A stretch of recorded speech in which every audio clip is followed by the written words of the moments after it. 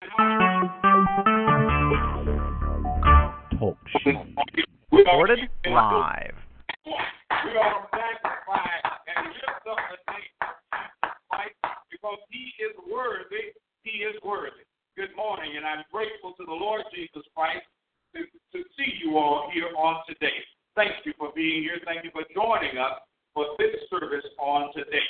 Jesus Christ Ministry Global is a non-denominational multicultural ministry ordered by Jesus Christ to reflect the unconditional love of God the Father as demonstrated in the life, cross, death, burial, and resurrection of His only begotten Son, Jesus Christ, and is written in His Holy Bible, which is revealed through the active work of His Holy Spirit. We exist not to make money, but to glorify Jesus Christ, to lift Him up, not to see what's in your pocket or what you have on, because I don't care about that. What I care about is your soul and your relationship with Jesus Christ.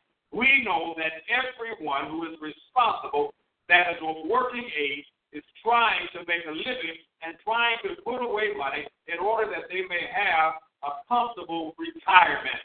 Well, one day all of us are going to leave this earth. Now let me ask you this question. How much time or effort are you spending or putting into making sure that you have an eternal life that is just as comfortable? Because those in hell will not be comfortable. Those in heaven will be glorified and living in glorified bodies, worshiping the Lord, being in the presence of God, and just living life large. Which one do you want to choose? Which one do you choose? I pray that you would choose life in order that you may live eternally. Today we are coming from, last week we began teaching from ministering from the book of Jude. And so we're going to return back to Jude, and we're going to read verses 1 through 7. So if you have your iPods, iPads, and all of those things, or your Bible, we're going to ask you in just a few moments here, after we make our declaration, to go to that chapter that we're going to read. If you have your Bible, your iPad, or your iPod, whatever device you have with your Bible on it, we ask you to list that as we prepare to make our declaration. Repeat after me, if you will. If I receive this word, with my mind only, this word will be dead for me.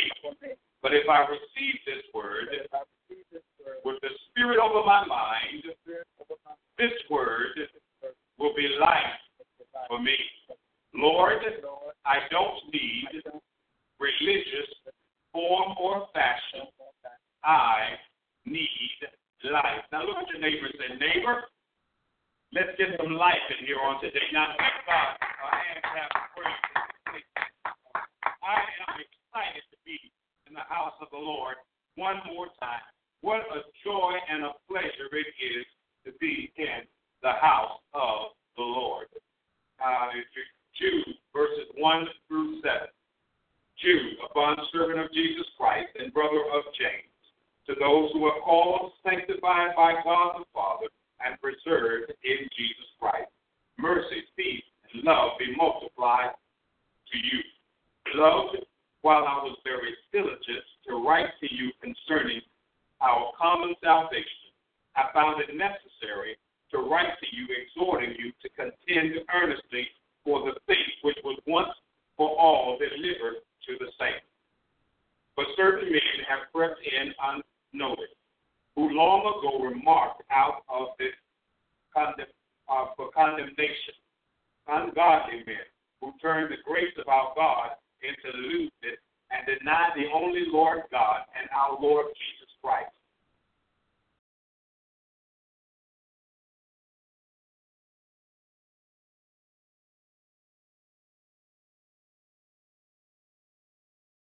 But I want to remind you, though once you knew this, that the Lord, having saved the people out of the land of Egypt, afterward destroyed those who did not believe. And the angels did not keep their proper domain, but left their own abode. He has reserved in everlasting chains under darkness for the judgment of the great day.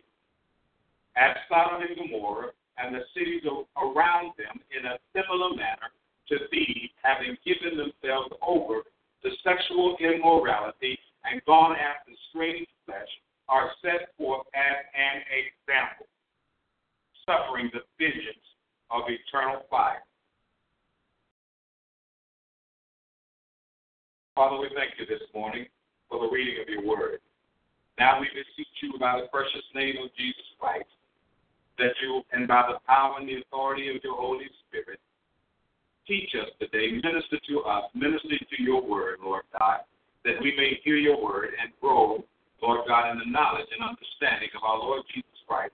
And as we walk in faith, we grow in faith through our knowledge and understanding of who Jesus Christ is, who you are, God, and who your Holy Spirit is, and their role. We thank you this morning that you have taught us and continue to teach us who you are, Lord God, who you are, Jesus Christ, and who the Holy Spirit is and his role in the believer's life. Holy Spirit, I am your temple, which is given unto me by God. I am not my own, for I have been bought with a price. But because you live inside of me, I glorify God my Father in my spirit, in my body, and in my spirit, which are God. I am nothing but a speck of dust. You are everything, Lord Jesus. And we need you today to speak by your Spirit through me, that I yield myself in order that the word of God may come forth in its purest. In Jesus' name we pray. Amen. I'm going to reiterate what I started out on last week. And that is that every events of our day should cause us to reminisce of biblical days when Christians enduring unrelenting attacks because of their faith. Men and women were arrested and thrown in prison and murdered. Many were forced into arenas where they were murdered for sport and eaten by wild animals for entertainment. Nero, Rome's fifth emperor, Octavian, Augustus, Tiberius, Caligula, and Claudius being the ones who preceded him. Nero ruled for 14 years from AD 54 to his suicide in AD 68. He was a wicked man indeed. In AD 64, Rome was set ablaze, resulting in a large part of the city being destroyed. Knowing that the people suspected him as the cause of the fire, and some may say he was the culprit, in order to escape their gaze, he blamed the Christians for setting the fire and causing the resulting damage. Many Christians were tried, convicted, and tortured to death because of what Nero said, Nero's accusation. Both Peter and Paul may have been among those persons that were persecuted and murdered. Christians were persecuted also because they refused to worship anyone but Christ. Regardless of the efforts of idolaters and emperor worshippers to force Christians to worship things or people, Christians consistently refused, choosing to serve Jesus Christ alone. Today, I fear the church is in grave danger from groups like Al-Qaeda, ISIS, Boko Haram, the LGBT, homegrown gangs, ISIS sympathizers, and other extremist groups. Christians are being slaughtered in the Middle East and right here in America. We need to look no further than Charleston, South Carolina, Chattanooga, Tennessee, and the Supreme Court's decision to rule unconstitutional the Defense of Marriage Act, which define marriage and spouse as follows. In determining the meaning of any act of Congress or of any ruling, regulation, or interpretation of the various administrative bureaus and agencies of the United States, the word marriage means only a legal union between one man and one woman as husband and wife, and the word spouse refers only to a person of the opposite sex who is a husband or a wife. And that definition of marriage is in the amendment to Chapter 1 of Title 1 of the United States Code. And prior to the language I just read, Congress added Section 1738C to Chapter 115 of the Title 28 of the U.S. Code. And it reads, no state, territory, or possession of the United States or Indian tribe shall be required to give effort to any public act, record or judicial proceeding of any other state, territory, possession, or tribe respecting a relationship between persons of the same sex that is treated as a marriage under the law of such other state, territory, possession, or tribe, or a right or claim arising from such relationship. So strategically, the Supreme Court, in response to a petition on the constitutionality of DOMA, ruled on 26 June 2013 that the federal statute is invalid. So some may see the massacre in Charleston as a racial act, the killing of our men in uniform, and the Supreme Court's decision on DOMA and same-sex folks. But there are deep spiritual implications. The church is also under attack, as evidenced by recent church burning in Greenville, South Carolina, Charlotte, North Carolina, Knoxville, Tennessee, Humboldt, Tennessee, Macon, Georgia, Warrenville, South Carolina, and Tallahassee, Florida. The church is also under attack from within. According to an article written by Dr. Richard J. Frazier in Into Thy Word from 1989 to 2006, they did a survey of 1,500 pastors, and they discovered that 1,500 pastors, leaving the ministry each month due to moral failure, due to spiritual burnout, or contention in their churches. He says of the 1,050 pastors, his organization surveyed 412, or 52% of pastors, stated that the one reason was organizational and control issues. A conflict arose that forced them out based on who was going to lead and manage the church. Listen, it is the pastor whom God has called. It is the pastor whom God has ordained, not the membership. Not the membership. I understand this diplomatic this diplomatic order in the church, according to the government. But God put a pastor, one person, in charge of the ministry. Everyone else is support staff. That may sound harsh, but it's no more harsher than you going to your job and working for a boss and being subordinate to him or her and doing what they have called you to do. Why do you find it so difficult to submit to God, the man of God, or the woman of God, whom God has put in position as pastor over his church? There is no difference. You have charge over your family at home if you have a wife and children, if you have a husband and children. You have a position of leadership in your home. Your children are subordinate to you. And if you are the man of the house, then you are subordinate. You are above your wife, over your wife. But the Bible says that God is over Christ, Christ is over man, and man is over his wife. So there is order. And there must be order in order for us to function properly. We have laws in our nation. Henry Ward Beecher says a law is precious not because it's a law, but because there's right in it.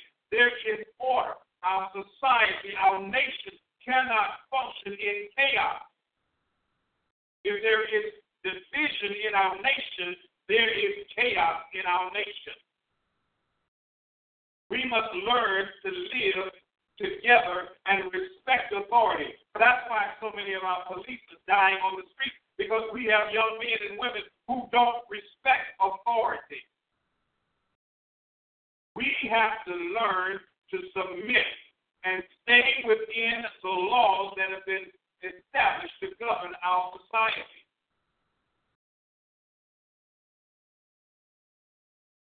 They can't submit. And let me tell you something. One aspect of this ministry is changing communities through changing families.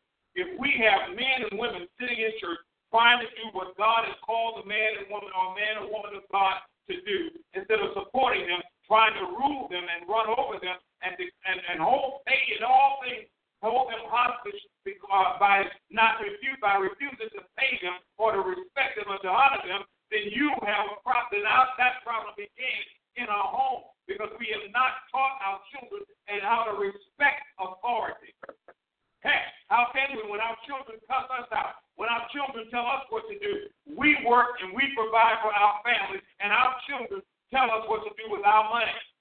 Tell us what we are going to do And if we don't do it, they will do what they want to do, and they make our lives a living hell. Let me tell you something. As parents, you have to rule your house. Your children are not to rule your house. That's where the problem began. And if we're going to change the community, we have to change families. Of the 100 or the 1,050 pastors, his organizational survey, 52% of pastors, or 412, stated that the number one reason was organization or control issue. A conflict arose that forced them out based on who was going to lead and manage the church, the pastor, the elders, the key laypersons, the faction. While 190 or 24% stated that the number one reason was either their church was already in such a significant degree of conflict. People can't work together, can't get along together, can't respect one another. There you go again.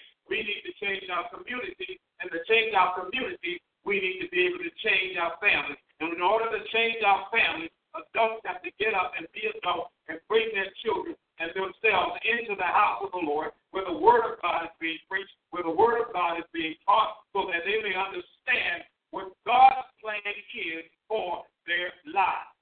Praise God. I know you say get off your soapbox, but this is important. This is vitally, vitally important. Listen. Over 80% of pastors stated this as the number two, if not already number one, and for the rest, it was number three, and that is 14% of 119 pastors stated the number one reason to be that the church was resistant to their leadership, resistant to the vision, teaching, or to change, or that their leadership was too strong or too fast. There has to be someone in a position of leadership. You can't just rule everything. You cannot live in a state of chaos. We simply cannot. If America lived in a state of chaos, we would not be America. We would be a third world nation. You only need to look around, read the books, read the newspaper, watch the news, see what's happening around the world, the third world nation. There is no unity. We have warlords that want to be ruler of the nation. We have all manner of things. We have fanatics running around, killing and destroying, and because people are different than they are. Heck, even right here in America, people look down on other people because of their race, because of their skin color, because of their jobs, or because of their neighborhoods and where they live. We can't continue to live like that. We are supposed to be a united nation. We are supposed to be a people united under one God. And we must be under one God. And so in order to be under one God, that implies that we must submit ourselves to that God, which is the God of all creation, Yahweh, Elohim, El Shaddai, the God who is the creator of heaven and earth and all things, the God who himself stretched out the heavens with his own hand, the God who spoke into existence the sun, the moon, and the stars, the sun to rule by day, the moon and the stars to rule by night.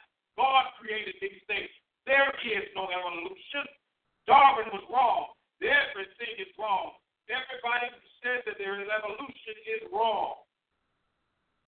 We need to learn to submit to leadership. I may not have enjoyed all the leaders that I was under through my 35 years of active duty military service, all the leaders that I've been under and the pastors that I've been under my 35 years or better in ministry or in service. I have learned to submit. I have learned to respect authority, to submit to authority. Whether I agree with it or not is irrelevant. I submitted to authority so long as it didn't tell me to do something that was against the law, that was respectful, and that did not harm anyone. I submitted to authority. That's what we need to do. That's what we need to get back to. We need to get back to authority. We can't discipline our children out of anger. We must discipline them with a calm head, with respect, and with love. And therefore, we don't have to live in fear about disciplining our children, and they're running and telling the police that my parents hit me, and then they come and they arrest the parents. What kind of mess is that? Not that I condemn it, but understand, without discipline, there can be no respect, there can be no order. The number one or number two reason is that the church or the people were resistant to their leadership, their vision, their teaching, or the change, or their leadership was too strong or too fast. In other words, they wanted to do what they wanted to do when they wanted to do it, and that's all there is to it. Well, we can't live like that. You don't live like that on your job. Why would you expect someone else to live like that, another organization to be like that? Doesn't make sense. Not only from the highest courts in America, from the church folks and pastors of highly questionable conduct, but there are people standing in buildings they call the house of God, and they are twisting the precious, pure word of God into what they want to hear. Because that's when they knew God, the Bible says, they glorified him not as God, neither were they thankful, but became vain in their imagination, and their foolish heart was darkened.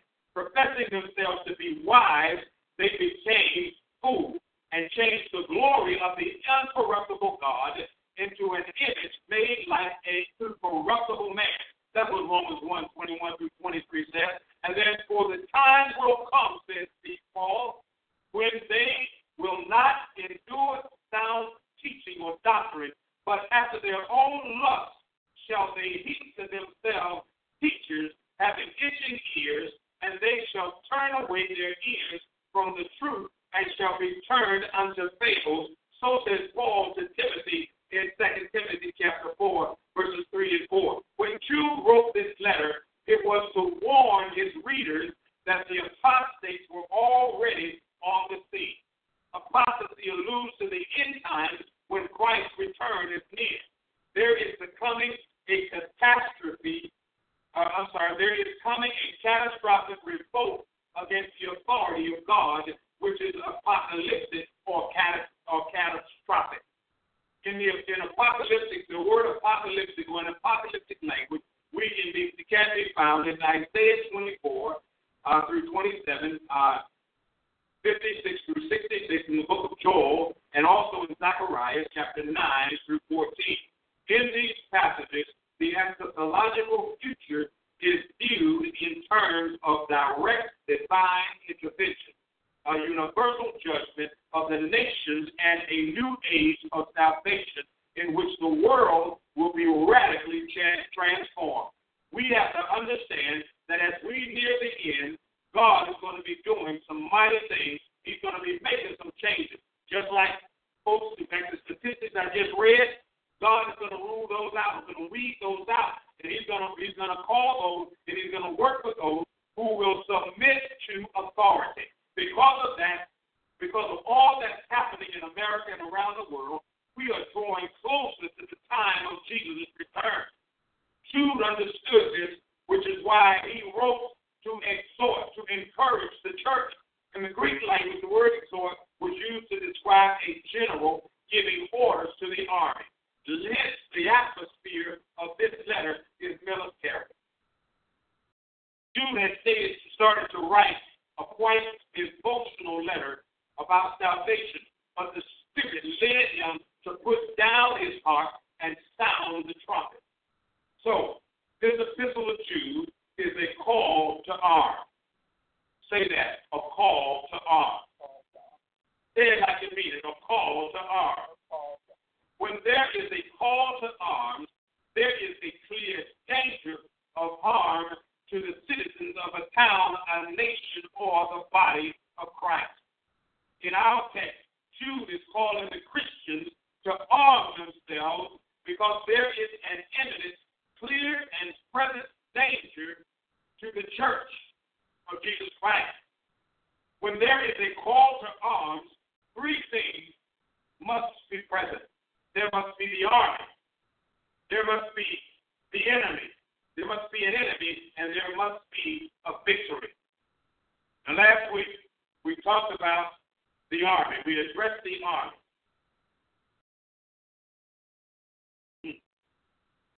I love it. We talked about the army that is comprised of those with common salvation, sanctification, which is preserved by and equipped with peace and God's love. This morning I will endeavor, by the authority of Jesus Christ and the leadership of the Holy Spirit, to minister the final 2 points of this anointed message, the enemy and the victory. The enemy and the victory. So let's go to our second division, which is the enemy, verses 3 and 4. If you have that, turn to those verses in your Bible. Jude is only one chapter, and is right before Revelation. Jude, verses 3 and 4. Beloved, while I was very diligent to write to you concerning our common salvation, I found it necessary to write to you, exhorting you to contend earnestly for the faith which was once for all delivered to the saints.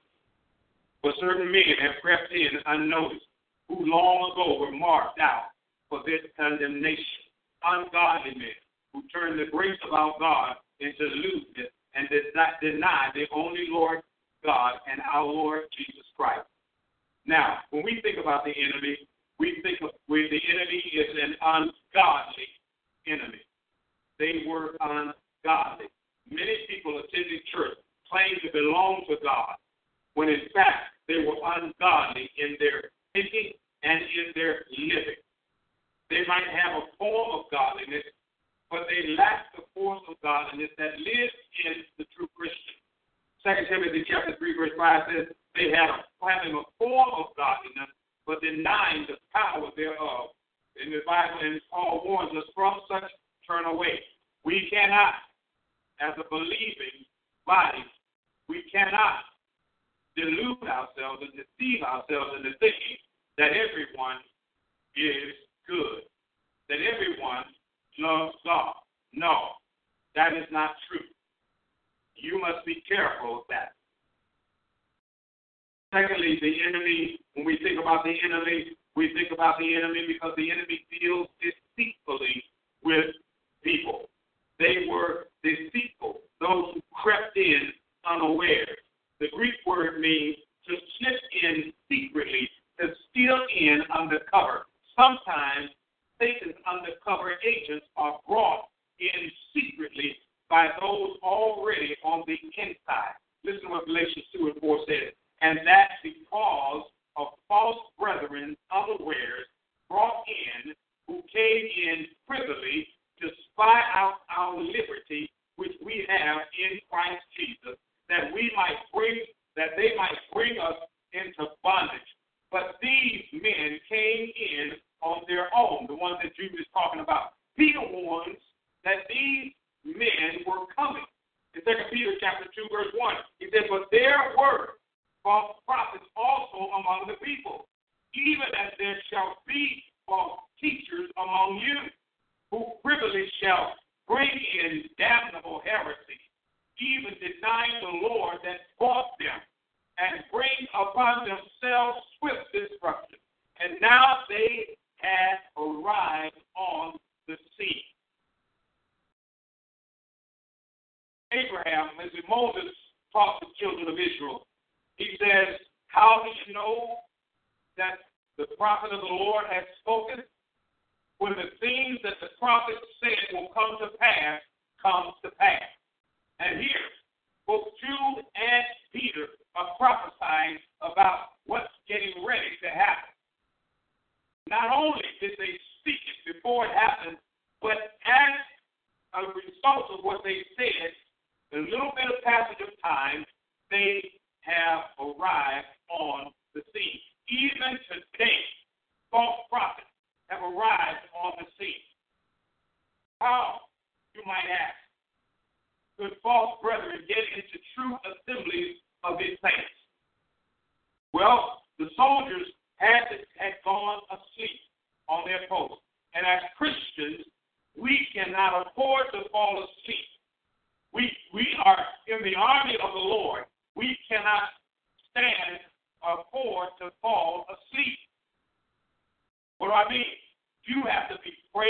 have to be in the Word of God. You have to be praying for God to give you spiritual discernment. You have to pray and ask God to give you the wisdom of His Holy Spirit. You have to pray and ask God to give you understanding that you may ask God to help conform you more and more into the image of His Son, so that you walk by faith, not by sight, that you are led by the Spirit and not by the flesh. You have to be alert. You cannot fall asleep. You cannot relax. You cannot rest on your laurels because you have made it. No, you've got to stand strong as an army. When I was in the military and I had to stand duty, and I was outside while the ship was in the yard, we had 10 orders we had to stop. Halt, who goes there? Advance and be recognized. And we had to be alert. We could not sleep on our watch because we understood that if we fell asleep, anyone could walk in and create damage to our ship, create damage to the life, or cause the death of men and women who are serving in our armed forces. We had to stand watching. We had to be vigilant. We had to be alert. That's what we have to be in the church, because too much is going on around us. Too many things are happening. We have people on the outside trying to come in and take over, and they're doing it secretly. Have mercy, Lord. Have mercy. The spiritual leaders in the church have grown complacent and careless. We cannot afford that anymore. We've got to be alert. We've got to be on our post, my brothers and sisters. This explains why Jude had to blow the trumpet to wake them up. Our Lord and His apostles all warned and are still warning the church that false teachers will come, yet the church did not give careful attention to the warning. Sad to say, some churches are not paying attention to the warning today. We cannot afford this. Brothers and sisters, when the enemy comes, they're enemies. These were enemies of God's grace. They will come against the grace of God. Why did they enter the church? To attempt to change the teaching and turn the grace of God into lasciviousness. The word lasciviousness simply means wantonness, absence of moral restraint, and indecency. A person who is lascivious thinks only of satisfying his or her lust, and whatever they touch is stained by their filthy appetite. Lasciviousness is one of the works of the flesh. Galatians 5 and 19 says, now the works of the flesh are manifest, which are these: adultery, fornication, uncleanness, lasciviousness, that ushers forth from the evil heart of men.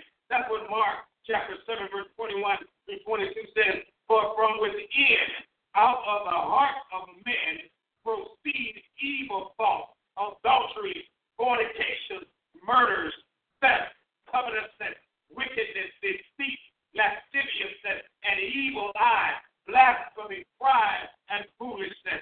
No, my brothers and sisters, it is real. Just as it was in the day that these words were penned, so it is today. We're living it out. We're walking it out. We're seeing it every day of our lives. We can ill afford, my brothers and sisters, to ignore it, to just walk by it and say, forget it. We have got to pray. We have got to live a life that represents Jesus Christ. Jesus never cussed. He never hated anybody. He loved everybody. He corrected everybody, but he did it in love. He stayed true to who he was. He stayed true to the Father who sent him. He stayed true to his purpose. He did not get out of character. He remained who he was. And he remains who he is. And it was because of his faithfulness that he was able to save you and I, the apostates. Like the cultists today use the word of God to promote and defend false doctrine. For example, there is the United Reformed Church, which started allowing same-sex couples in the United Kingdom. Evangelical Lutheran Church in America officially began allowing same-sex couples in late August 2009. And this finally, certainly, but not least, not last, but this is all the examples I'm giving. Now, finally, the Presbyterian Church, USA, General Assembly, Permanent Judicial Commission ruled in 2006 that same-sex ceremonies are not forbidden as long as they are not considered to be the same as marriage services. What? Servants of Jesus Christ cannot compromise on the Word of God. What kind of foolishness is that? You cannot compromise, period. Why in the world was this topic given serious consideration by a body of Jesus Christ? Only goes to show that false teachers have crept in unaware, polluted the minds of unsuspecting Christians. They seduce young, immature Christians who have not yet been grounded in the Scriptures. Every soldier of the cross needs to come through boot camp in his or her local church so that he or she knows how to use the weapons of this spiritual warfare. 2 Corinthians chapter 10, verses 4 and 5. For the weapons of our warfare are not carnal, but they are mighty to God to the pulling down of strongholds, casting down imagination and every high thing that exalts itself against the knowledge of God, and bringing into captivity every thought to the obedience of Jesus Christ. A soldier of God must know the Word of God, must realize that you have spiritual weapons. You don't fight like you do in America, around the world, with the physical weapons like bombs and torpedoes and rockets and all of those carnal things and knives and what have you. Our weapons of warfare are not physical, but they are spiritual. And if you don't know who you are, and if you don't know what's available to you in the Word of God, your spiritual weapons, how can you be effective? And if you don't avail yourself of the Word of God and in the weapons that are contained therein, how can you stand strong as a Christian? And this is what they come in, the enemy comes in, and he denies God's truth. Listen, even denying the Lord that brought them was the warning of Peter in 2 Peter chapter 2, verse 1. Jude was not warning about two different persons, writing rather about two different persons when he wrote the only Lord God and the only Lord Jesus Christ. Listen, Jesus Christ is God. Now, even denying the Lord that bought them, listen, Jesus Christ bought every believer. What do you mean he bought them? He died on the cross in their stead. Jesus died a vicarious death so that those who would believe in him would have eternal life. Jesus paid the price for your freedom on the cross at Calvary. Don't let somebody come in and take away what Christ has given you. Christ died for you. Don't be like so many people that if they don't pay for something, they don't respect it. Know that Jesus died for your sins and mine. Learn to respect what he did for you. Don't treat it and throw it away like it's nothing that you didn't pay for. You better be thankful that you didn't have to pay for it. He came into the world because of our sins. It was your sins and mine that nailed him to the cross, that caused him to get whipped, that caused him to get arrested at night illegally, that caused him to be tried illegally, that caused him to be lied upon, that resulted in his crucifixion. You and I are the cause of that. Every sinner is the cause of Jesus' suffering on that cross. But we are the very reason he came down from heaven in order that he might save all of us. But he realized that he will only save some of us. Praise God. Praise God. Hallelujah. Praise God. Listen, Jesus bought us. We belong to him. Anytime you pay for something, you pay your hard-earned money for something, you own it. At that point, Jesus owns us. And I'm so glad that I am the property of Jesus Christ. I don't know about you, but I am glad that I am the property of Jesus Christ. You ought to give him some praise in this place. You ought to shout for joy in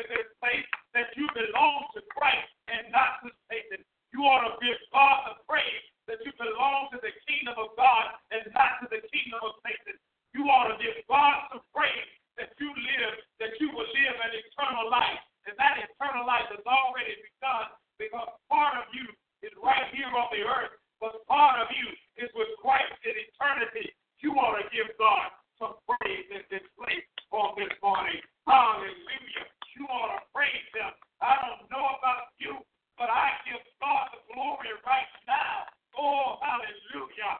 Thank you, Jesus. Glory to your name, God. Glory to your name. But the apostates will and do deny this.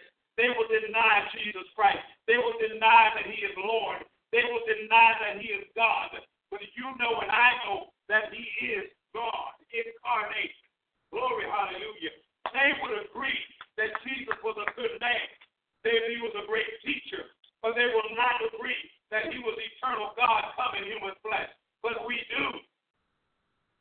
The first test of any religious teacher, as we have seen, is what do you think of Jesus Christ? Is He God come in the flesh? Anyone who denies this doctrine of truth is a false teacher, no matter how correct he or she may be in other matters. If they deny the deity of Jesus Christ, something will always be missing in whatever they affirm. Only Christ is pure. Only Christ is complete. And you and I are complete when we are in Christ. We are mature. We are whole when we are in Christ. When we are not in Christ, our minds are fragmented. We are moved by this thing, or we're moved by that thing, or we're moved by this condition or that circumstance. But when you're in Christ, you stand. You stand, therefore, with your loins girded about with truth. You stand, therefore, wearing the bright breastplate of righteousness, your feet shod with the preparation of the gospel of peace. You have on the breastplate of righteousness, the shield of faith, and the sword of the Spirit, by which you put all the fiery darts of the enemy. You stand. When you've done all that to do, you stand on the word of God, because it is the same yesterday, today, and forever. Not one jot or one tittle will pass away from the word of God, but heaven and earth will pass away. Evil will one day pass away. Satan will one day be locked down for eternity.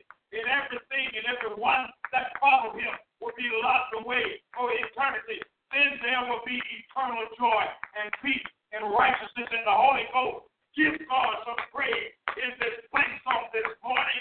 Give Him glory in this place on this morning. I'm so glad. I'm so glad. Hallelujah. That Jesus died for me. But He didn't just die for me, but He rose for me. And He stayed around 40 days and seen over 500 people, just so the testimony, just so the word will go out that He is alive and not dead. Hallelujah. Oh, glory. Glory. The enemy, they were ordained to judgment. If you are not Christ, if you don't belong to Christ, you are ordained for judgment. You did not write that these men were ordained to become apostates. No, when God created us, when Jesus died for us, that gave everyone an opportunity. That put everybody on notice that you can have eternal life. You don't have to die and go to hell and burn for eternity. You can enjoy God for eternity and live a life that is righteous and just and pure. God never created anyone with the desire for them to die or to turn away from Him, but to turn to Him. God did not ordain them to become apostates as though God were responsible for their sin. God is not a tempter of sin. God does not tempt anyone with sin, and He Himself cannot be tempted with sin. Why would He do something so foolish if He died on the cross to give you an opportunity for eternal life? The state of your condition was rotten and lost well before He came into the world. Don't blame God for your sins. Don't blame God because you can't figure out what sex you are. Don't blame God because you can't figure out that you're supposed to love people and not go around and murder them. You can't blame God because you're going around and you prejudice against people because of their color, or because of their ethnic background, or their creed, or their belief. You can't blame God for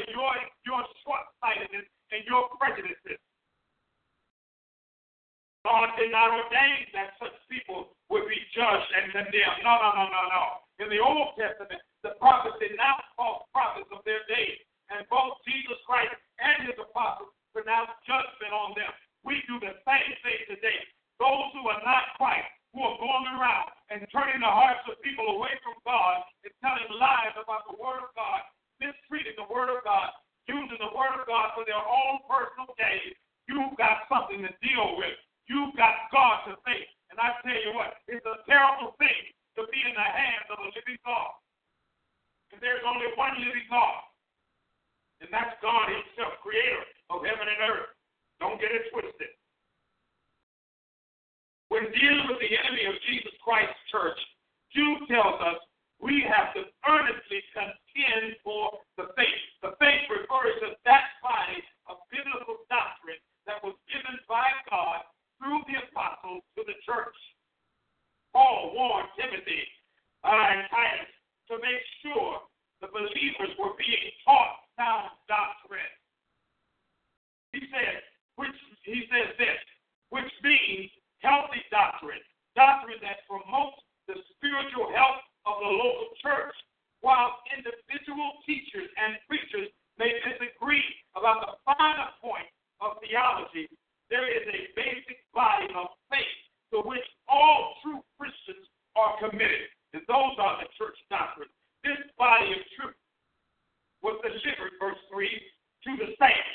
The word means to be entrusted with. The word delivered means to be entrusted with. The church collectively and each Christian personally has a stewardship to fulfill.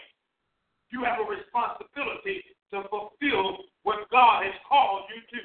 But as we were allowed of God to be put in trust with the gospel, even so we must speak the gospel.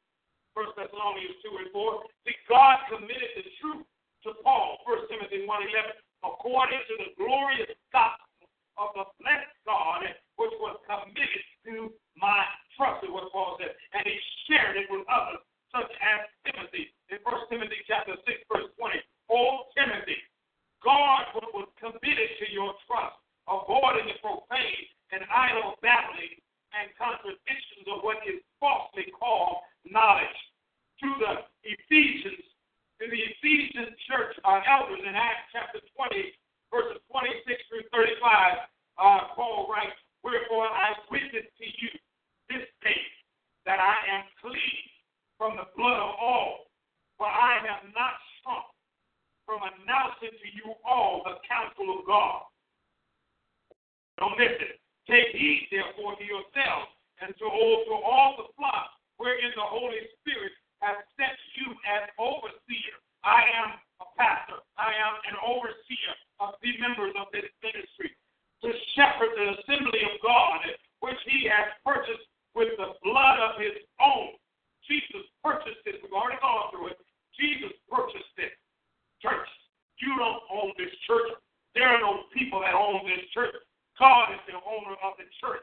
I don't know who you are. I don't care what you say. I don't care what you think. God is the owner of his church. Jesus Christ is the head of the church. You don't own it. You are a mere mortal. You're going to die one day. God owns the church.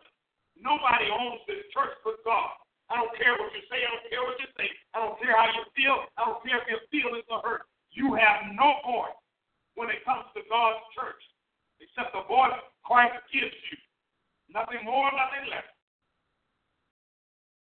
Why? Because he bought it with his own blood. But I know this, Paul said, that there will come in amongst you absent-minded partridge, grievous wolves, not sparing the flock. And need to listen to this. And from among your own selves shall rise up men speaking perverted things to draw away the disciples after them. Listen, you can't covet the people of God.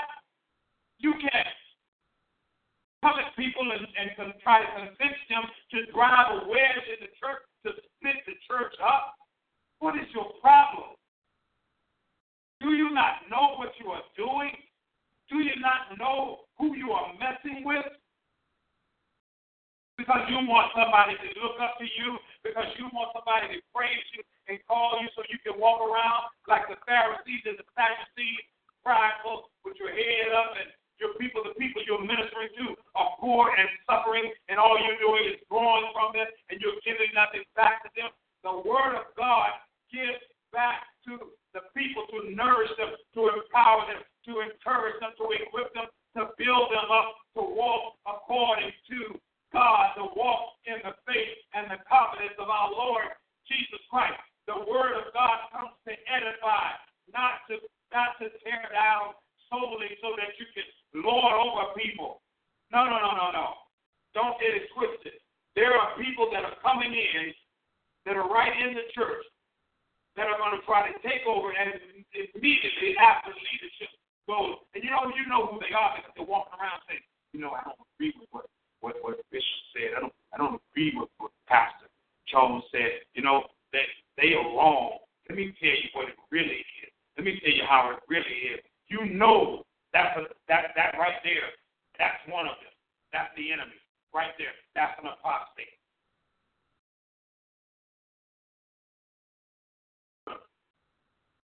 Wherefore, he goes on, watch, remembering that for 3 years, night and day, this is what Paul said, I seek not admonishing. In other words, I seek not warning each one of you with tears. And now I commit you to God and to the word of his grace. Not my grace, not Paul's grace, not anybody else's grace, but God's grace. I commit you, he said, to the word of his grace, which is able, listen to the word, listen to that, which is able to build you up and give to you an inheritance among all the sanctified. I have coveted the silver or gold or clothing of no one. And I have that testimony. I have the same testimony that Paul has, that Paul has just given. I'm not looking for, and not the workman is the Bible says the workman is worthy of his hire. But I'm not looking for anybody to do anything for me. I'm looking to give, because Jesus says, freely you receive, freely you give. Glory. He says, I have not coveted the silver or gold or clothing of no one. He says, you yourselves know that these hands have ministered to my wants and to those who are with me. I have showed you all things. Because I've told you everything, and thus laboring we ought to come to in aid of the weak and to remember the word of the Lord that he himself said. Here they go again. It is more blessed to give than to receive. Now, I read this out of the 1890 edition of the Darby Bible. That just goes. The reason I did that is because I wanted you to understand that just as your word reads today, it's read that way well over 100 or so years ago. 2,000 plus years ago. 3,000 probably close to now. So 2,000 years ago. So the reason we have the word of God today is because of the faithfulness of those who came before us. They understood the value of God's word. They understood the value of what Christ spoke. He came into this world. He spoke this word. He died for this word. He rose for this word. He ascended for this word. And he's sitting at the right hand of God, interceding on our behalf to watch over his word. Glory to God. That's what the Church of Jesus Christ is called to do in our day, in every generation, in every nation.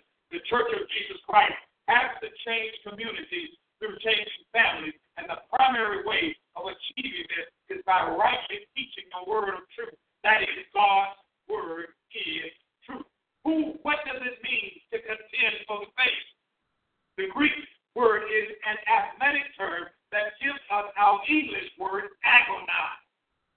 It is the picture of a devoted athlete, a devoted Christian, competing in the Greek games, and stretching his nerves and muscles to do his very best to win. You never fight the Lord's battle by sitting in a rocking chair or laying down on a cushy bed. You will never win that way. But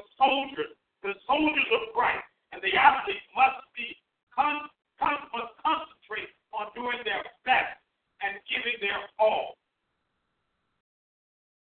Let me tell you one more time, you'll never fight the Lord's battle from a rocking chair, and you'll never fight it from sitting in a soft bed or lying in a soft bed. There must also be teamwork. Believers working together to attack and defeat the enemy. As Christian soldiers, we must not fight each other or go around looking for trouble. But when the banner of Christ is in danger or being taken by the enemy, we cannot sit idly by, nor can we ever hope to win the victory by wearing his gloves. We've got to get down and dirty. The kingdom of God suffered violence, but the violence must take it by force. We've got to get busy. Listen to what Charles Spurgeon quoted. Here's what Charles Spurgeon is quoted as saying. The new views are not the old truth in a better dress, but deadly error with which we can have no fellowship. Listen, false doctrine is deadly poison that must be identified, labeled, and avoided. He also said, I cannot endure false doctrine, however neatly it may be put before me. Would you have me eat poisoned meat because the dish is of the choicest ware? I think not. Here's what I believe. It's like putting lipstick on a pig. It doesn't make it any less a pig. We must speak the truth in love, and the weapons we must use must be spiritual. And at the same time, we must dare to take our stand for the faith, even if our stand offends some or upsets others. We are not fighting a personal fight. We're not fighting a personal enemy. No. But the enemies of the Lord. It is the honor. It is to the honor and the glory of Jesus Christ that is at stake right now. Fight the good fight of faith. 1 Timothy 6:12 tells us, fight the good fight of faith. Lay hold on the eternal life and to which you were all also called and have confessed the good confession in the presence of many witnesses. From our army. My wife just told me I don't have any more time. I have one more point I wanted to make, but if you'll bear with me just a little bit longer, I want to finish this sermon today because there's so much in it. We'll have to produce some CDs for you to grab hold of this and listen to it all over again. So from the army and the enemy, we come to our final point in a call to arms, and that is to contend for the faith, and that is the victory. The victory speaks to the outcome on the part of the believer, on behalf of the believer, verses 5 and 7. But I wanted to remind you, though you once do this, that the Lord, having saved the people out of the land of Egypt, afterward destroyed those who did not believe, and the angels who did not keep their proper domain, but left their own abode. He has reserved an everlasting chains under darkness for the judgment of the great day. As Sodom and Gomorrah and the cities around them, in a similar manner to thee, having given themselves over to sexual immorality and gone after strange flesh, or are set forth as an example, suffering the vengeance of eternal fire. To drive this home, this message drew from 3 examples from the Old Testament history to illustrate God's victory over those who had resisted his authority and turned from the truth. In short, Jude was making the point that God judges apostates. Apostates, as I stated earlier, are those who have abandoned the teachings of Christ for the things of this world. These are not true believers because they have abandoned their salvation. He is a person who has professed to accept the truth and trust the Savior, and then turns from the faith to which once delivered unto the saints. John, the beloved, says it this way in 1 John chapter 2, verses 18 through 19. He says, little children, it is the last time, and it truly is. We are living in the last days. As you have heard that Antichrist shall come, even now are there many Antichrists, whereby we know that it's the last time. They went out from us, but they were not of us. For if they had been of us, they would no doubt have continued with us. But they went out, that they might be made manifest, that they were not of us, of all of us. So it's important to understand that in the church, there are false teachers. Therefore, the false teachers who had crept into the church would also one day be judged.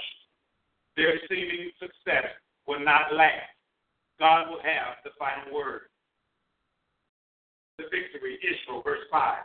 Both Paul, 1 Corinthians chapter 10, and the author of Hebrews chapters 3 through 4, used the experiences of Israel to illustrate important spiritual truths. The nation was delivered from Egypt by the power of God and brought to the broad border of the promised land. But the people were afraid and did not have faith to enter in and possess the land. Read Numbers chapter 13 and chapter 14.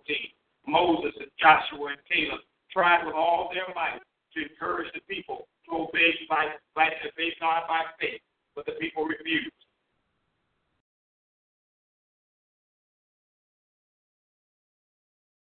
In fact, the leaders of the tribes even wanted to organize and go back to Egypt to place the bondage. False prophets will tear down hope. False prophets will cause fear to enter the hearts of the children of God. They cannot be allowed into the church. They cannot allow to be functioning. They can function and operate within the church. We must be aware of that. Same-sex marriages does not enter the heart of God.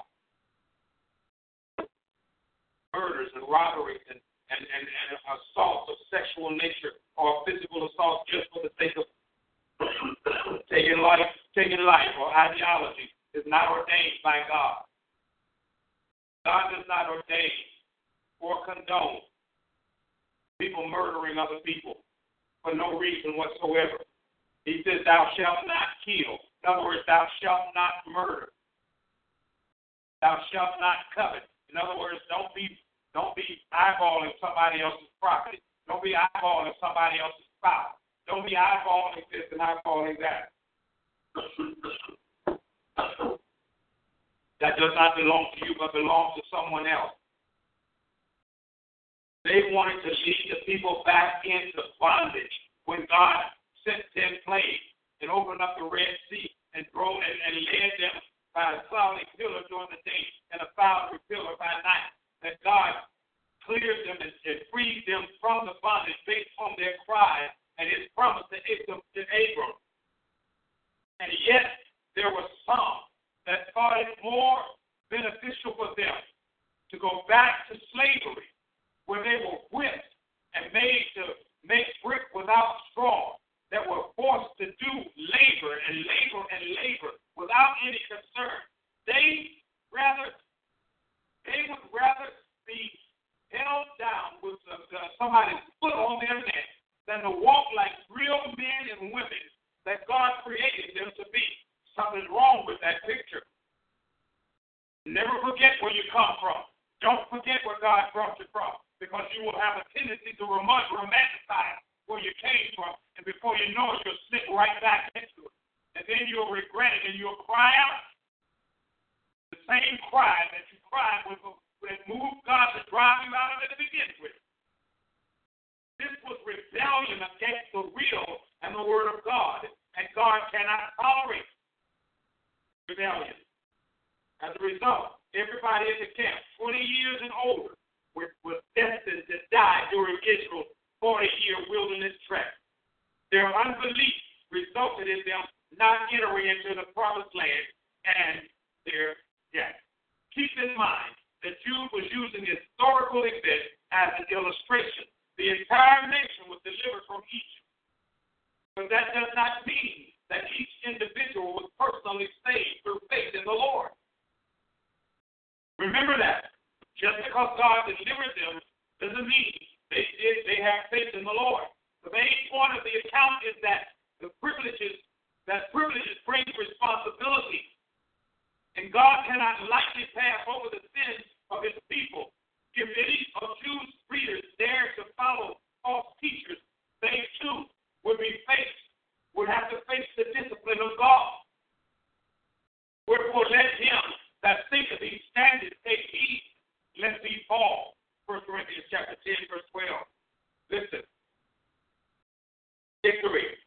another illustration of victory. The fallen angel. God getting the victory, believers getting the victory through Christ. Why? If you listen to the fallen angels, he uses another example, verse 6. Among the angels were those who had remained in their place of habitation, that is in heaven, and had been obedient to God.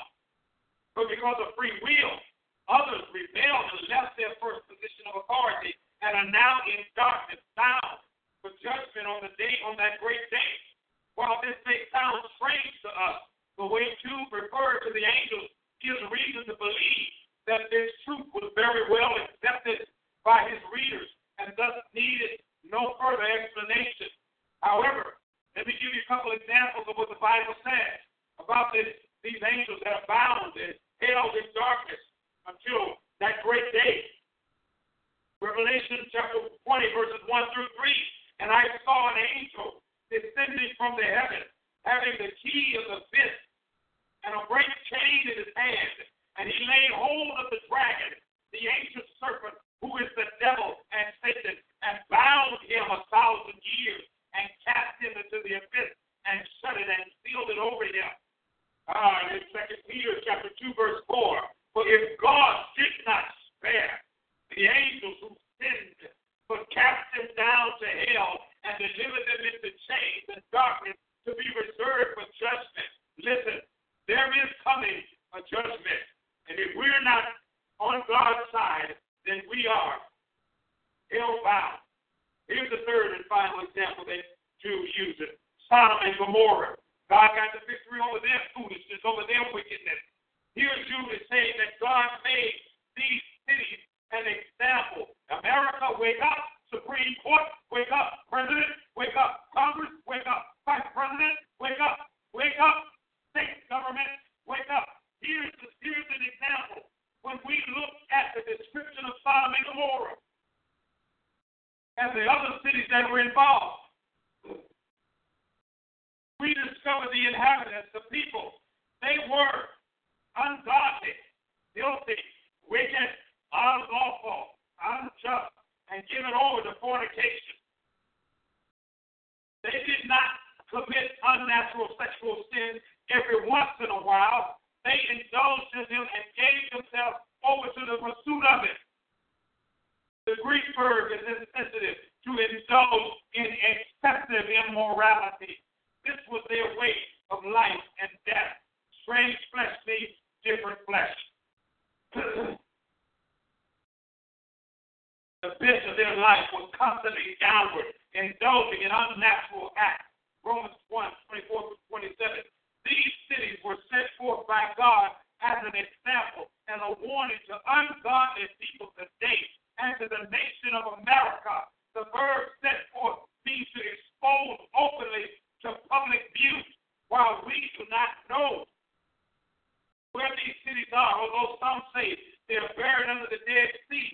The fact that they are testified against in the Bible should be enough to deter us from the sort of behavior they engaged in. I think apparently not. When you have churches ordaining this mess, apparently not. I would also say that America, Canada, and other nations around the world has elevated its homosexual tolerance to a level that those in Sodom and Gomorrah perhaps did not consider. This makes Sodom and Gomorrah look like little children, child's play. God will deal with this abomination, and he will deal with all who have had a hand in promoting it. This sin of Israel was rebellious unbelief. Hebrews 3:12 says, beware, brethren, lest there be in any of you an evil heart of unbelief in departing from the living God. The sin of angels was a rebellion against the throne of God. The sin of Sodom and Gomorrah was indulging in unnatural lust. The laws passed by states, the Supreme Court, the highest offices in our government are a rejection of the Word of God. Unbelief, rebellion against authority, and sensual indulgence were sins characteristics of false teachers. The conclusion is obvious. The apostate will be judged. But in the meanwhile, God's soldiers must stay on duty and see to it that these false teachers do not creep into the ranks and start to lead God's people astray. Take heed unto thyself and unto the doctrine. And so as I conclude, and I thank you for your patience as believers and soldiers in the army of Jesus Christ, we have to fight for our faith daily. We must daily feast upon the word of God. We must consume it like we scarf down our meal. We must stand up for the word of God. We cannot sit idly by and remain silent while the world is determined to suffer eternal damnation. We have a calling to fulfill. We have to tell everyone we meet about salvation through Jesus Christ. This is a call to arms. Contend for the faith, my brothers and sisters. And I pray that you've been blessed by this word. And I thank God for this word. Now, if there's anyone who does not know the Lord, the forgiveness of their